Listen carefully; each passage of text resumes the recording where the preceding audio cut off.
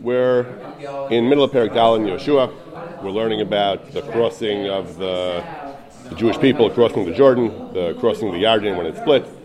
Perek Gimel is all about that. Perek Dalet is about that. We're halfway through Perek Dalet. So we learned that the Jews crossed the Yarden, that they carried 12 stones out of the Yarden from where the Kohanim stood out to the Yarden, that we're going to bring them to their lodging, that they brought them to the lodging. We're going to read about that later in this parak.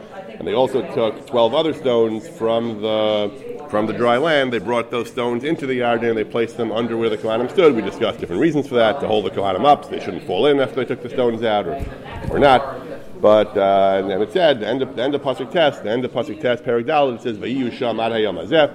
Those stones that they placed there were there ad hayom hazeh. And we discussed at length last time. There are two ways to understand the verse ad hayom hazeh.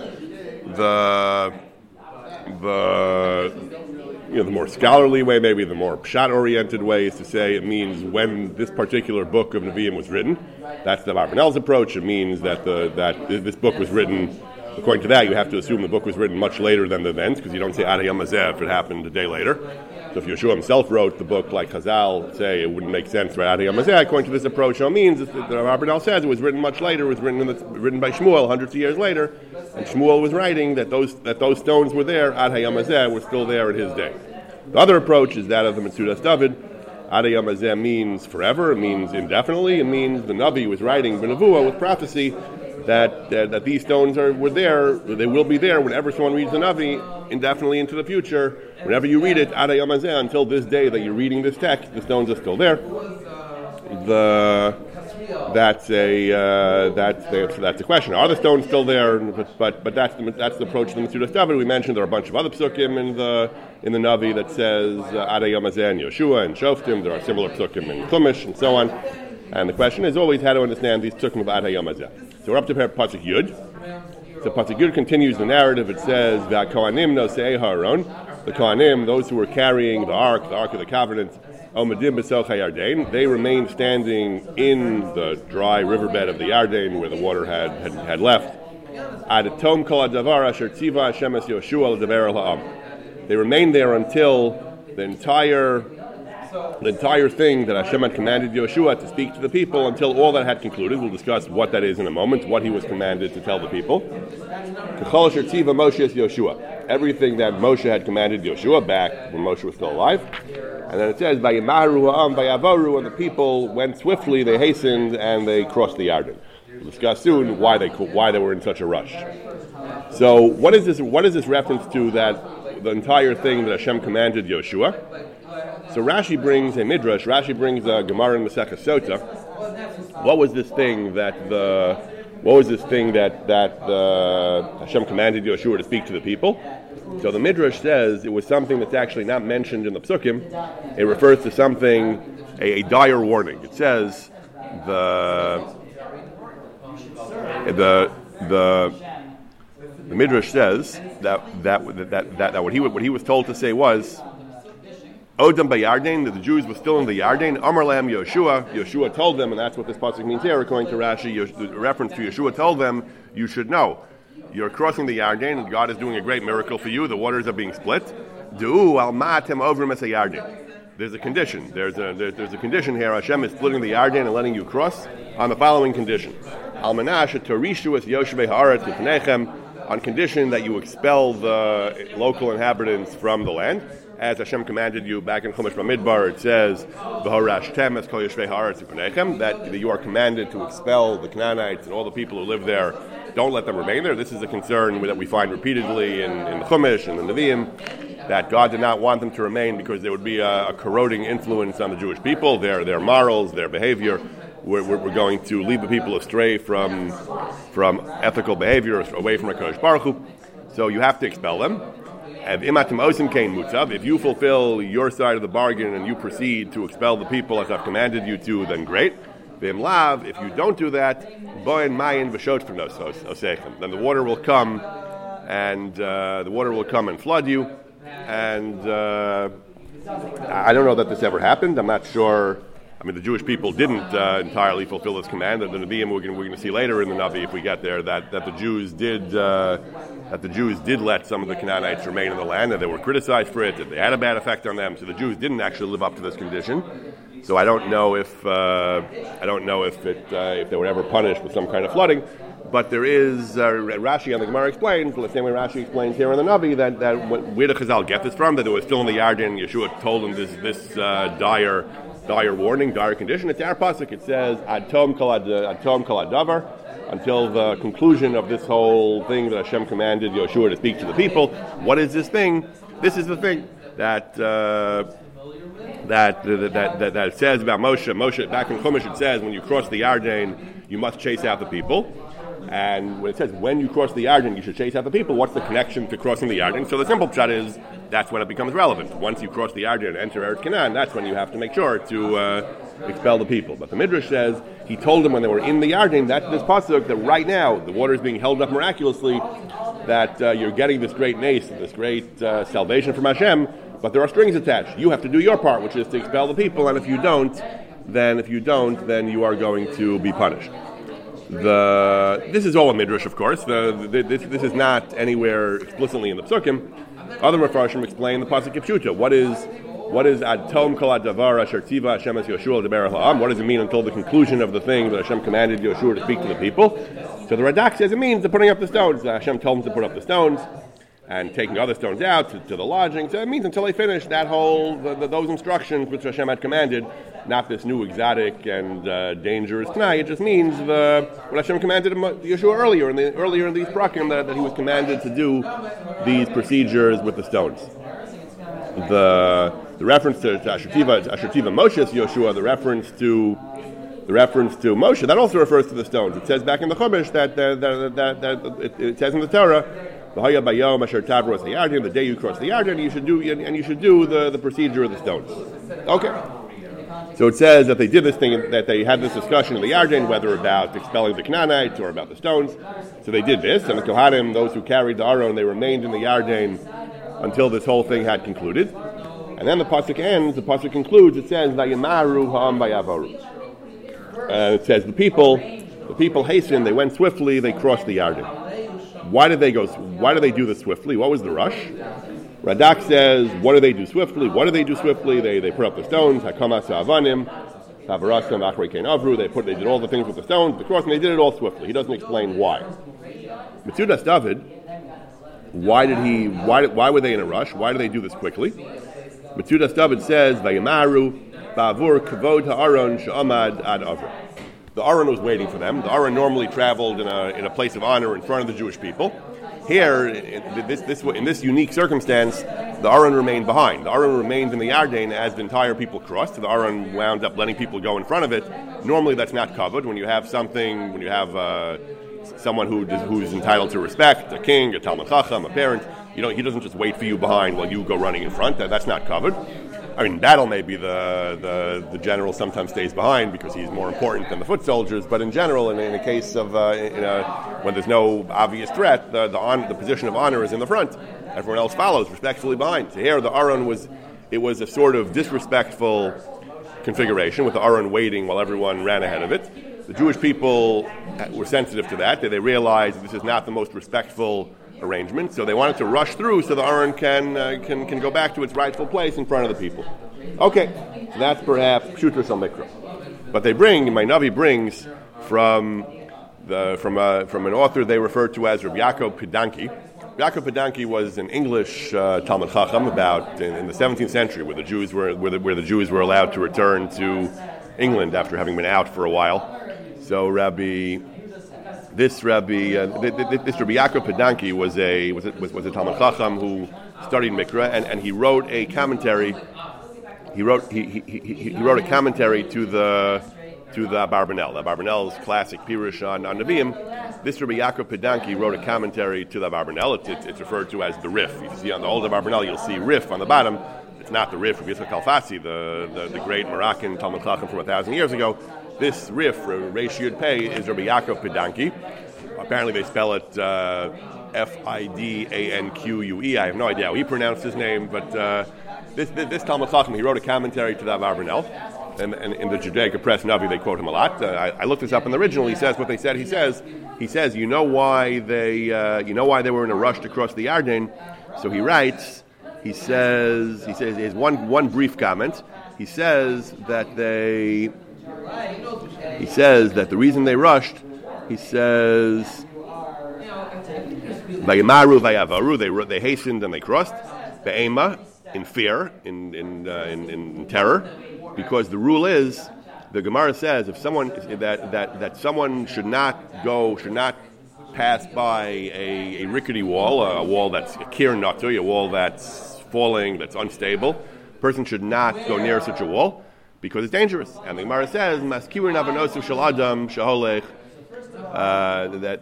That causes the person's sins to be brought into account in the heavenly court. They say, is he deserving of an ace? Is he deserving? He's playing Russian roulette here. Is he deserving that we should save his life? Let's see. Does he really deserve it? What's the balance sheet of his sins and so on? It's not a good idea. This Gemara that a person shouldn't walk by a kir natui. There are two ways to explain it. You can explain it in a kind of a naturalistic, rationalistic sense. Don't do it because it's dangerous. And God does run the world, but God sometimes leaves people to their own devices. And if you pass by a rickety wall, you may die. Or you can have the more theological approach that Hashem will decide what to do either way, but you're going to lose your zchuyos if you rely on an ace. Hashem will credit that against your. That'll use up, so to speak. That'll use up some of your zechuyos. Either way, the Gemara mentions this in a couple of places. The Gemara in Brachos says, "Shlosha dvarim." There are three things which cause a person's sins to be brought up and considered. Eluhein, kir natui, iyun tefila, masin al chavero. So the other two we're not going to get into right now. But the maskirin avanosu shel adam, one of the things is kir natui, going in a dangerous place. Is something that causes a person's sins to be analyzed. And Gemara Rosh Hashanah, three things: maskirin avanosu shel adam. One of them is kir natui. Incidentally, it's this parsha, last week's parsha, next week's parsha. The Gemara, another one of the three things it says is if a person is moser din al chavero. If a person complains to an authority and asks that someone else be punished, and asks for justice, for punishment to be meted out against his opponent. That is something that's a dangerous thing to do because sometimes that results in you being punished, and the punishment Hashem somehow, karma, something Hashem brings about that you get punished. The example the Gemara gives is from Avraham and Hagar and Sarai. It says that the Gemara brings a statement, and the Gemara in Rosh Hashanah says this rule: if you're moser din on somebody else, it's going to boomerang and rebound against you. Sarai told Avram, "Chamasi alecha." Sarai, that was in last week's parasha. She said in Lech Lecha, she complained to Avram. She said, "I gave you my maidservant Hagar, and now look what she's doing. She's disrespecting me. She's lording it over me. Chamasi alecha, my mistreatment, my complaint, I have a charge against her. She's not behaving properly to me." So Avram was the authority here. Avram was in charge of Hagar. So Sarai asked Avram to take care of Hagar. He did. He told her, do whatever you want, and so on. And this week's parsha, the coming week's parsha, it says, "Vayavo Avram lispod l'sarav livkosa." Avram buried Sarai. She died. So because she was moser din on Hagar, the Gemara says that rebounded against her. She was punished. She ended up dying. That somehow her death is a consequence of what she did. A little bit of a digression from Yehoshua. This is a favorite topic of mine. It's remarkable. We learn throughout Chumash Bereshis. We learn the stories of the Avos, the great patriarchs and matriarchs, the Avos and the Imahos, great tzaddikim. They recognized Hashem. They taught people about Hashem. They were kind. Avram is a paragon of Chesed. Avram prays for Sdom. They were upright. They were virtuous in a culture, in a morass of paganism and decadence. Nevertheless, the Rishonim, there's a whole school of thought in the Rishonim that criticizes them in several places for actions that they think the Torah indicates that they fell short. In particular, the treatment of Hagar. So there are two episodes of Hagar. There are two episodes where Hagar has a conflict with Avram and Sarah. One is in Parshas Lech Lecha, this one about Chamasi Alecha, where apparently shortly after they get married, Hagar becomes pregnant and Sarah is not pregnant, so she thinks she's superior to Sarah, and Sarah is upset. Sarai is upset. And they expel Hagar. Sarah, they don't expel her. Sarai in that parsha in Lech Lecha, Sarai oppresses her. Vataneha, she makes life difficult for her. Hagar runs away. The Malach appears to her and tells her, return and bear it, and you'll have a son who'll be a great nation. In this past week's parsha in Vayera, we have the second conflict. Hagar has come back. Hagar has Yishmael, and Yishmael is behaving improperly with regard to Yitzchak. He's mitzachek. Chazal say means he was doing terrible averos, and whatever the pshat of mitzachek is, he was behaving improperly. So Sarah said, Garesh Amazos, you must expel her because he can't inherit together with Yitzchak. Avram did not want to do this. It says Vayera Hadavar that Avram was very reluctant to do this. Hashem told him, you should listen to Sarah. Kol asher tomrei lecha Sarah shma b'kola, you should listen to her. So he gave her water and bread, and he expelled her. She got lost in the desert. Yishmael almost died, and the Malach came and showed her a well and saved him, and they went on, and he became Yishmael and founded the nation of Yishmael. So it seems very cold behavior of Avram and Sarah toward Hagar, and particularly in the first story in Parshas Lech Lecha, a number of Rishonim are critical of Avram and Sarah. They say they behaved badly toward Hagar. The Ramban is well known, but there are other Rishonim as well. The Tur, Rabbi Yaakov Balaturim, the son of the Rosh, the Radak. These three Spanish Rishonim all take the position that Avram and Sarah's behavior toward Hagar fell short of the standards that we expected of them. That they were wrong, and the Ramban has an incredible thing. He says that, again, karma, midah k'neged midah, whatever you want to call it. And we don't really believe in karma, but the kind of the midah k'neged midah, that actions have consequences. They explain that's why we suffer from Yishmael ad hayom hazeh. The Ramban says we suffer from, he means presumably Arabs in Islam, we suffer from Yishmael ad hayom hazeh because of the way they mistreated Hagar back then. The actions have reactions, actions have consequences because of the way they took advantage of their power over Hagar to oppress her, and we're paying for that ad hayom hazeh by the suffering we have at the hands of Yishmael. An incredibly powerful thing to say, to criticize the Avos and Imos like that, and to say that our suffering at the hands of our cousins, our Arabic cousins, may not be deserved, but it's at least somehow a consequence of what we did. It's a powerful idea, but that's what a number of the Rishonim say. In the second story of Hagar and Yishmael and Avram and Sarah from last week's parasha, it's much harder to say that there was any wrongdoing because Hashem seems to have endorsed what Sarah says. Sarah says we have to expel Yishmael because he's a bad influence and because he can't be together with Yitzchak. And Avram did not want to do it. And Hashem said, Kol asher tomrei lecha Sarah shma b'kola, you have to listen. So if Hashem said she was right, it's hard to argue that they were wrong.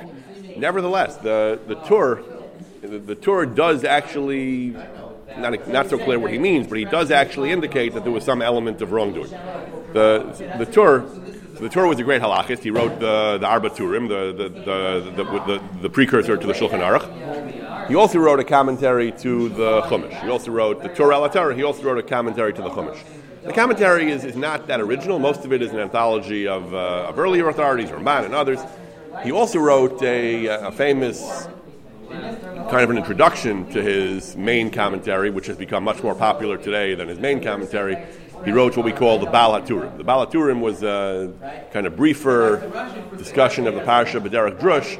His unusual style is that he analyzes Masoretic notes, the notes about the biblical text and the unusual words and phrases. As we've discussed in previous sessions, the Masorah had a system of preserving the accurate spellings and so on of the Torah by often highlighting where something was different and saying there are three cases where this word is spelled like this. Usually this word is spelled without a vav. There are three places where it's spelled with a vav. Or usually this verb usually is not conjugated like this. There are three places where we have this unusual conjugation of a verb. And so on. So the Masorah has these very, very brief, very cryptic notes, and they often take the form of pointing out a group of several isolated places in Tanakh where you have an unusual form or an unusual, less common wording. So, on a simple level, these are just meant to preserve the accuracy of the text. But the Torah wrote a pirush where B'derech Drush he found commonalities, he found connections. If the Masorah said there are three places where a word appears in this form, there must be some thematic connection between them. The Torah was not the first one to write in this style. Actually, the Torah was following in a tradition. The Maram of Rattenberg, or Meir of Rattenberg, the towering Talmudist and halachist in Germany, also wrote a pirush, which was recently, in the last few decades, printed from manuscript, I think, on Chumash in the same style, analyzing the Masoretic notes. But the Torah, the Balaturim, wrote this section of his commentary, which was to be darish in the manner of drush these Masoretic notes. So on yesterday's parsha, where it says that Hashem told, where Sarah told Avram, Goresh esama azos, expel her, chase her away. So the Masorah says that there are three. So the word Goresh, to chase, appears in different forms, and the word Goresh appears in different forms in Tanakh. The word Goresh appears three times, the Masorah says, with that nikun, with the kamatz under the gimel and a tzeri under the resh. It appears exactly three times in Tanakh. One of them is Goresh esam azos, where Sarah told Avram, expel Yishmael.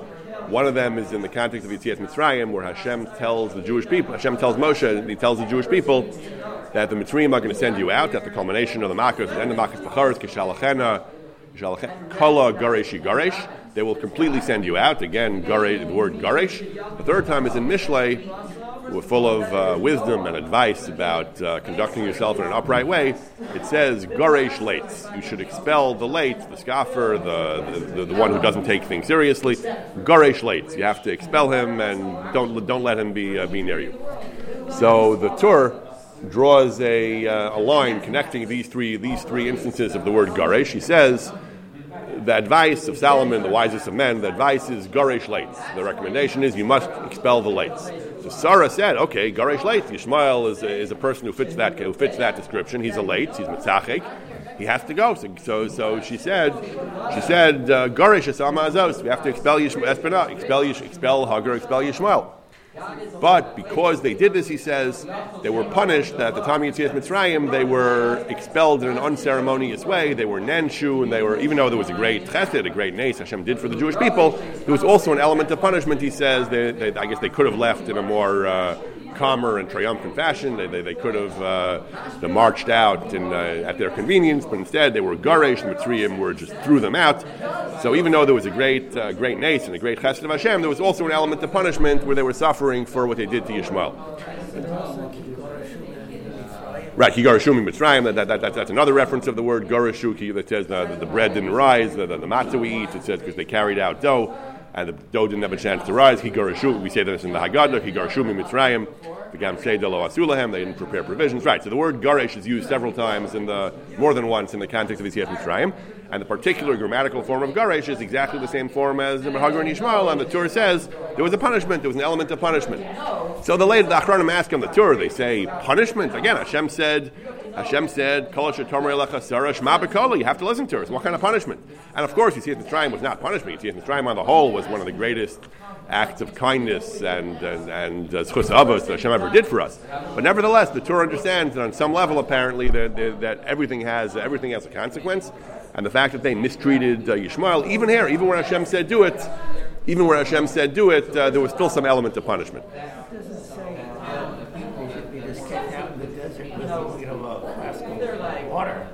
Oh, so they could be put acceptable in his relatives in Haran, because her relatives in Haran are the desert. Right, so he's pointing out that perhaps the basic sending away was correct. There was a bad influence and he had to be removed from Yitzchak, but there are ways to do it. He could have sent it to him, he could have given him more supplies, and they got stuck, and he almost died because they ran out of food and water. He could have given her a guide, a letter of recommendation to his family, and so on. He could have arranged for her, made some phone calls and put her in shelter for women, or the things he could have done. Maybe he could have done more. Rashi actually says that, Rashi notes this. Rashi says, why didn't he give him gold and silver? Avram was a rich man.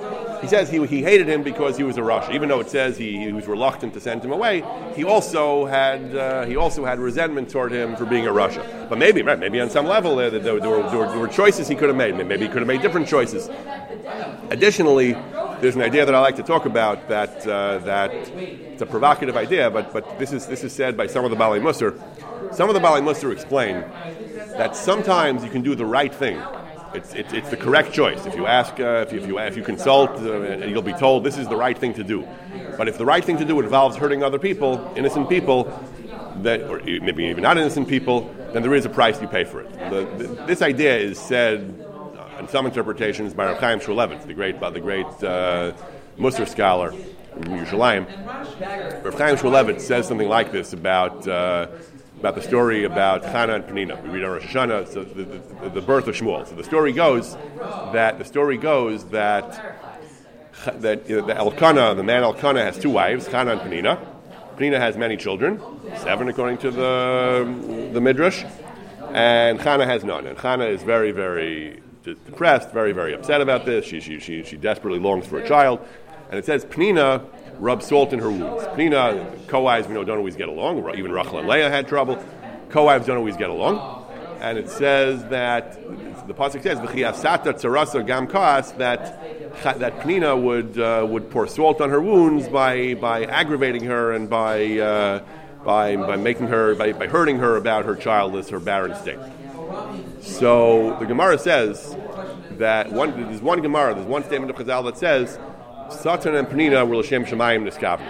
The Satan who causes problems for people, and Penina who goaded her rival, actually meant l'shem shemayim, in order that she wanted to provoke her into more intense prayer so she could have a child. So Penina meant well. Incidentally, there's a fantastic vart from the Kotzker Rebbe. The Kotzker says, how did Chazal know that Penina was a Shem Shemayim? Maybe she was just a nasty person. Maybe she was just a monster, and she hated her so much because she was her rival. How did Chazal know that she was really meant l'shem shemayim? So the Kotzker says, there are some things that a person does that are so monstrous that you couldn't possibly do them unless you were l'shem shemayim. There are some things that are just the only way to conceivably do such to taunt a childless woman. The only way you could do that is if you meant l'shem shemayim. But either way, the Gemara says she meant l'shem shemayim. There's another statement of Chazal. There's a midrash that says that Penina was punished extremely severely for what she did. It said when Chana sings her shira after she has Shmuel, it says there's a pasuk there that says Ada kara yolda shiva, until the barren woman, that's me, had shiva. For Rabbas banim umlala, and the one who had Rabbas banim, which is a reference the Midrash says to Penina, umlala was left desolate. The Midrash says that every child that Chana had, Penina lost 2. So I think when she had, I think it says that really Penina only had, I think 5. It says that, but every one Chana had, Penina lost 2. So when she had, I forget the exact numbers, but it says that as Chana started having children, Penina kept losing 2. So they died. Yeah, the 2 of them died. Right, well, that's a good question. How is this fair to Elkanah? But okay, that's a good question. I hadn't thought about that, to tell you the truth, but that's a good point. But so until Penina was desperate and she begged forgiveness from Chana, she said, please, have mercy on me. I'm being punished because of what I did to you.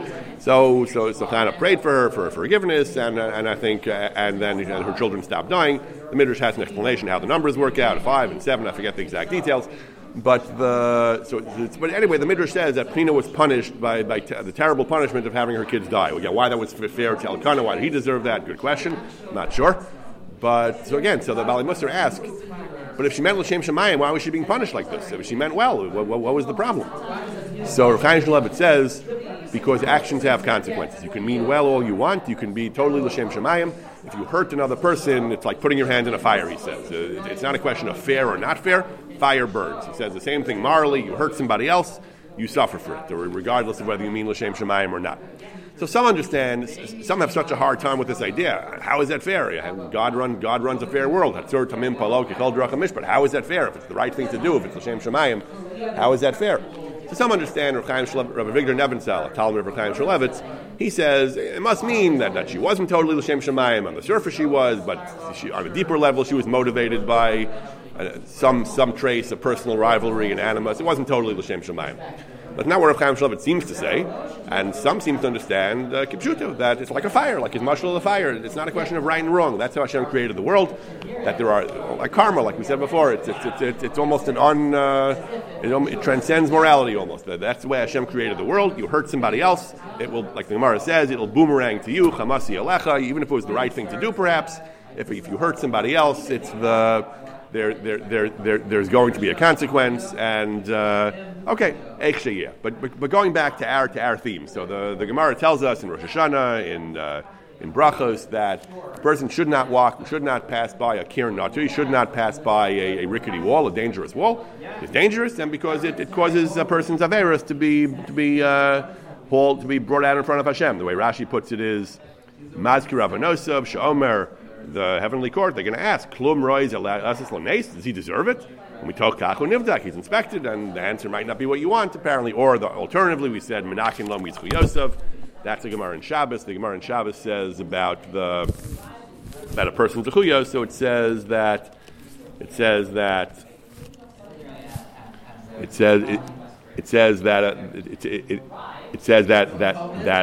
in general a person should not do something.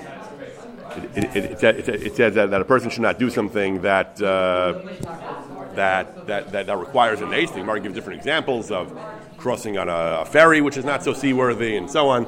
It's a certain number of wouldn't do it. It says that a person shouldn't do something and rely on a nace because he might not deserve the nace, and he might die. And if he doesn't die, it'll count off. It'll offset some of his zechuyos. So this is what Rabbi Yaakov Padanki says. Finally, going back to our pasuk, he says that the Jewish people, they rushed across the Yarden because Chazal told us that you're not supposed to enter a dangerous spot because they could. That's dangerous. It's reckless self-endangerment, and you might lose, and you might not make it, or if you do, you might lose some of your zechuyos.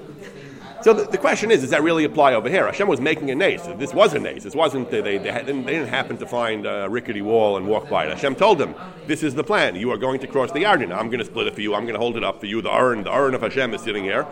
So one might have thought on the contrary, that to rush by, to suspect that it's going to collapse any minute might be a lack of emunah, to say that Hashem, the nace is going to cut out in the middle, and Hashem can't, it's like Hashem can't maintain it. He runs out of energy, chas v'shalom. Of course he could. If he told them, cross the Yarden, one might have argued it would actually be disrespectful to Hashem to say, we don't trust the nace is going to continue. Okay, but that's what he says. He says, on the contrary, that this is in line with Chazal's statement that a person should not choose to put himself in a dangerous situation. This principle, this rule that a person should not put himself in a dangerous situation, actually is brought by the poskim. It's brought by the poskim in a number of places, that a person has an obligation to act prudently and to safeguard his health and well-being. In particular, it is brought in the context of the plague. We all studied this when COVID first hit 2 years ago. This language of a person shouldn't go past the kir natui as a rabbinic precedent for not endangering yourself when you have a choice to avoid it, to wear a mask, to social distance, and so on. This point was actually made in a very famous tshuva of the Maril. The Maril, Rabbi Yaakov Molin, one of the great pillars of Minhag Ashkenaz 600 years ago from the 15th century. So the Maril was asked a very seminal question. He was asked, they used to have plagues in the Middle Ages, the Black Plague and so on. Now they did not understand microbiology, they didn't understand the vectors of transmission of the plague, but they knew, they did understand that physical proximity was a thing. They often referred to it as damage to the atmosphere, ipush ha'aver. The theory might not have been the same as modern science, but they understood empirically that you should avoid areas. It was the conventional wisdom that a person should avoid, that there was an element of proximity with plague transmission, and the safe thing to do, the rational safe thing to do, was to avoid areas where the plague is manifest. So they asked the Maril, theologically, is that correct?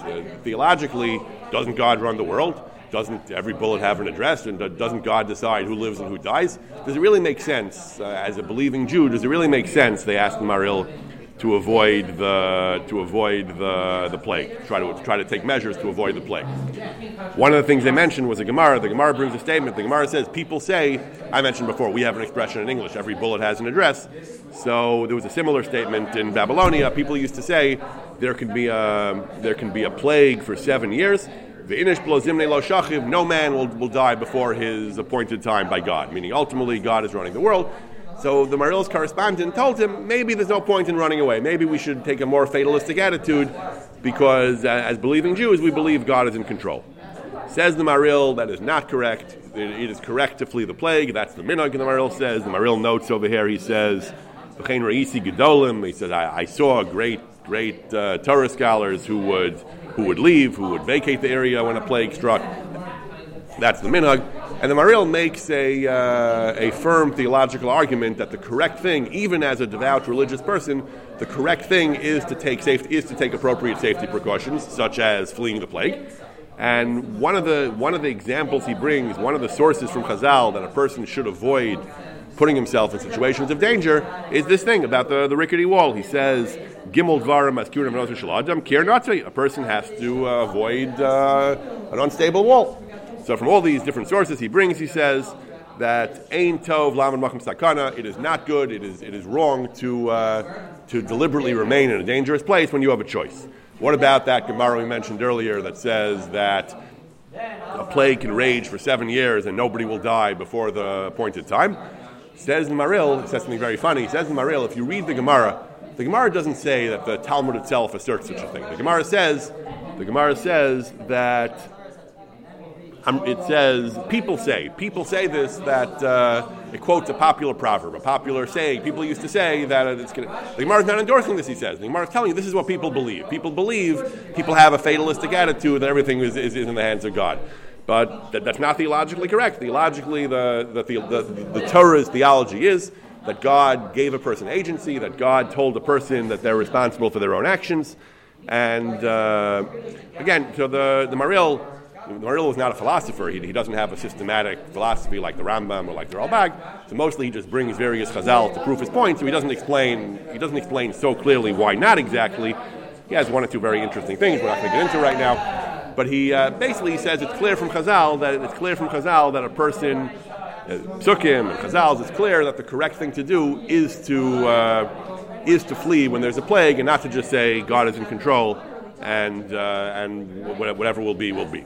Actually, I might as well get into this also.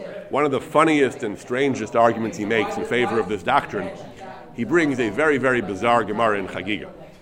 The Gemara in Chagiga has this extremely bizarre story. It says that there was a certain Chacham in the Talmud who was friendly with the Malach HaMavis. They used to talk, and he heard the following story about the Malach HaMavis once. It says that the Malach HaMavis once had determined that it was time for a certain woman to die.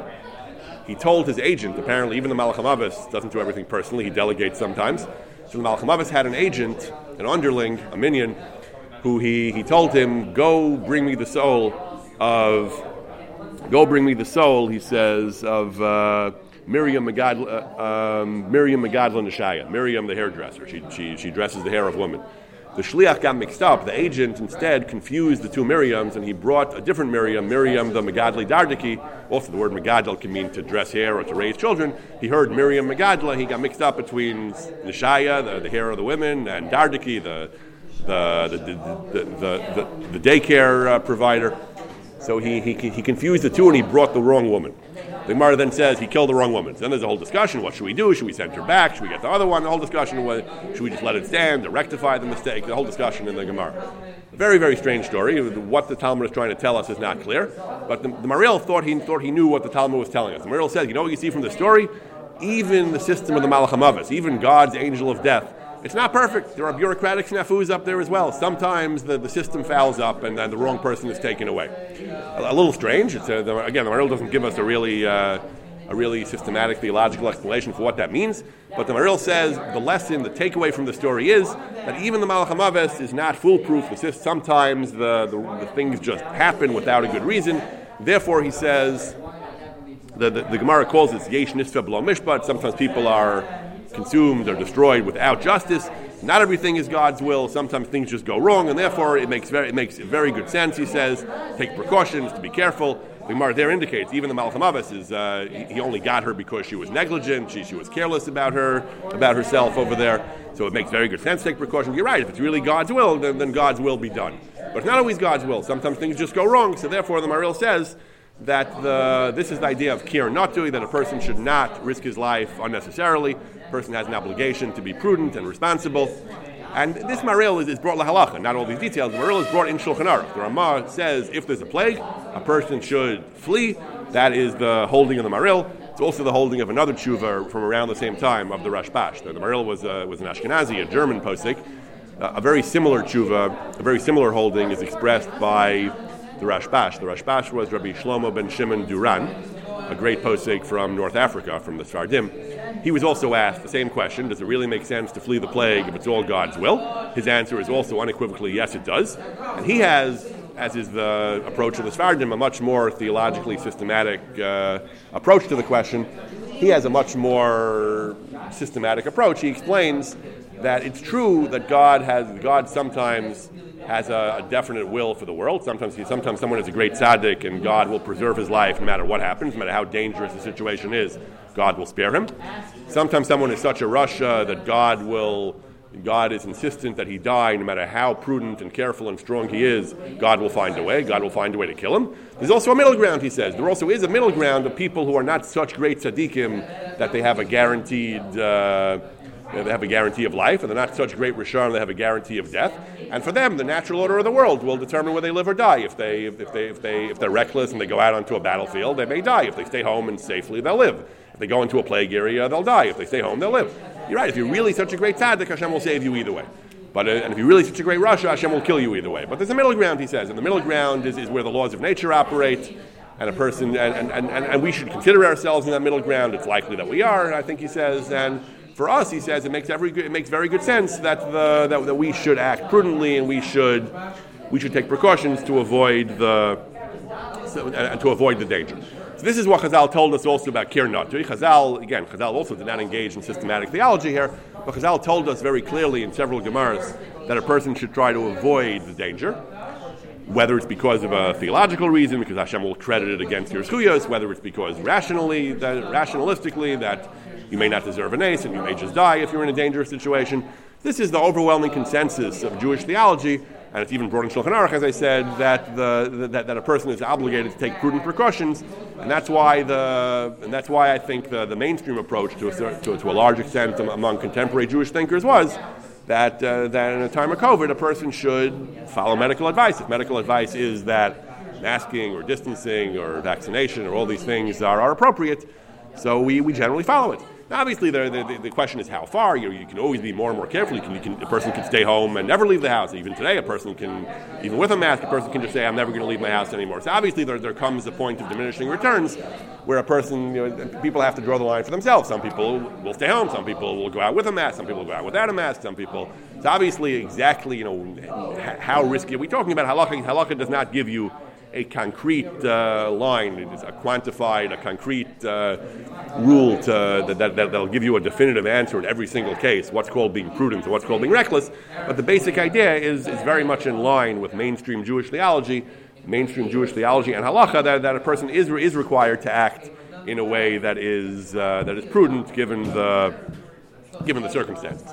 Now I'll reiterate what I said before. It is a big chiddush to say that when Hashem is concretely making a nace, one of the great nisim of history, and he's stopping the Yarden, to say even then it's considered kir natui, I can't stay in the Yarden, who knows if Hashem will keep making the nace. That seems to be a big chiddush. If Hashem is anyway making a nace, the whole thing is a nace. The Ark of the Covenant is sitting there, and Hashem announced it through Yehoshua. This is one of the great nisim for the ages. There it seems a little odd to say that even that I have to minimize the nace. The truth is, though, as we've discussed in other contexts, even when Hashem does make a nace, there is also a doctrine that Hashem tries to minimize the nace. That we discussed. The Ralbag says that Hashem made the nace via a wind. One of the ways he explains it is because Hashem likes to minimize the nisim. We had the story of the flood and the teva. Hashem told Noach to save the world by making a teva. So I believe the Ramban says there was still a nace. The teva wasn't really big enough to hold the entire biosphere, to hold every single b'derech teva. It couldn't really fit every single animal in the world. There was a nace involved. So if there was a nace involved, why did Noach have to spend years building a teva? Because Hashem wants, at least to some extent, he'll make a nace when necessary, but Hashem wants to people to do, to the extent possible, Hashem wants people to act b'derech teva. That would be another way to explain this. Maybe this is what Rabbi Yaakov Pedanki means, that even though there was a nace here, that Hashem was holding up the water by nace, Hashem wants to minimize the nace, so he told them maybe they were supposed to rush to limit the time that Hashem would have to make this nace. Maybe that's what he means. But the way he says it is, it's dangerous, it's kir natui, it's a dangerous situation, and a person should avoid danger wherever possible, and that's why he says they maru, they rushed across the Yarden. It's like a philosophical idea that there always has to be like a human hishtadlus, even regardless, Right. And the end result is going to be what Hashem wants it to be. Right. Now, this idea that the word hishtadlus is often used in this context, as you mentioned, that Hashem wants us to put in our effort as well. This comes up one further case where this comes up, where exactly that language is often used, is in the context of the practice of medicine, physicians. So Judaism, of course, typically supports seeking medical attention for medical conditions. The Torah says, "V'rapa yirape, mikansha nitna reshus l'rofe l'rapis." That there is, we do go to doctors. There is a famous and somewhat difficult to understand position of the Ramban. Ramban himself was a physician, and in some of his writings he emphasizes that it's permitted for a physician to practice his craft. It's a mitzvah to save people's lives. But nevertheless, he also has an idea, Parshas Bechukosei, that if a person is on a high spiritual level, a person should not seek medical attention for his medical conditions. He should treat it as a sign from God, and he should, instead of going to the doctor, he should go to the Navi. He should seek out spiritual counsel as to the spiritual root of his malady. He should not go to the doctor. It says about King Asad, it says that he was criticized, he became sick toward the end of his life, and then the Navi criticizes him. It says, Gam b'chol yav lo darash b'Hashem kiyim barofa. He did not seek out God, he only went to the doctors. So some say the criticism is he only went to the doctors. That's not right. He should have also sought out the Nevi'im. But doing both, like you said, doing ishtadlus and having a theological approach is fine. That's what many Mefarshim say. But the Ramban says no, that going to the doctor was absolutely and objectively wrong. He shouldn't have gone to the doctor at all. And that, as you said, that really contradicts the dominant, we've been discussing today, that really contradicts the dominant approach to Jewish theology, that a person is supposed to be mishtadel, a person should always make ishtadlus, and then daven to Hashem and recognize that ultimately God is the ultimate healer, and it's up to Hashem. But certainly a person, the dominant paradigm is that a person should make ishtadlus, and the Ramban is generally rejected. Some say that even the Ramban was only talking about people on an extremely high spiritual level, not us. Some say the Ramban is just wrong. The most full-throated rejection of the Ramban I ever saw appears in the Sefer Akedas Yitzchak, a contemporary of Abarbanel, late 15th century. He discusses the story of Yaakov in Parshas Vayishlach, where he engages in a three-pronged plan to repel Esav, diplomacy and bribery and battle, an order of battle, and tefillah. He says he has a long essay. The lesson is a person should always strive to the utmost of his capabilities in every method possible to avert misfortune. He should not take the fatalistic approach that it's all up to God. Why bother? Hashem will take care of me. It's absolutely not the attitude of Judaism. Exactly as you said, what he calls the word charitus is the word he uses, a synonym for ishtadlus. A person has to always do whatever he can. And then he says, and what the Ramban said, the Ramban says you shouldn't go to the doctor. Me, Yishmaelov, that's completely against normative Jewish theology. He says, exactly as you said, that the standard Jewish approach, the Ramban aside, is that a person is generally expected to do whatever ishtadlus he can, whatever is reasonable. And after that, along with that, he should also understand that ultimately Hashem controls the world, and ultimately he needs to do tshuva and to come close to Hashem and to pray. But certainly, as a practical, tangible matter, a person is obligated to do whatever hishtadlus is possible and reasonable. Is there any idea that the amount of hishtadlus that a person does could affect Hashem's ultimate, Right. So the question is, can we go even further and say that not only is hishtadlus God's will, it can also affect what Hashem will do. So I have heard this idea from contemporary rabbinic thinkers that since hishtadlus itself is a mitzvah, it's a religious obligation, not doing it is kind of a failure of religious obligations, and therefore Hashem may look less favorably on you. I don't know that I've seen this particular angle in early sources, but the early sources tend to say, like I said before, the Rashbash and the Akedah, that since there's a wide middle ground of people who don't merit guarantees, for them the hishtadlus makes a difference because there's a middle ground where God leaves that to derech hateva. But some, I think, more modern thinkers, say it the way you said it as well, that the less hishtadlus you do, the less favorably God is disposed toward you, and therefore he may let you suffer. Or alternatively, that God's chesed and providence is the provision of the opportunity. If you don't take it, that's on you. There's a famous mashal they give. A person is in a flooded area and a boat comes by and says, get into the boat. He says, no, God will provide. He gets on the second floor already, and another boat comes by. He says, no, God will take care of me. A helicopter comes by. Last chance, it says, you're about to be flooded. No, God will take care of me. He dies. He comes up to heaven and says, God, I had so much bitachon. I trusted you. What happened? God said, who do you think sent the boats and the helicopter? I gave you the chance. It's on you if you don't take advantage of that.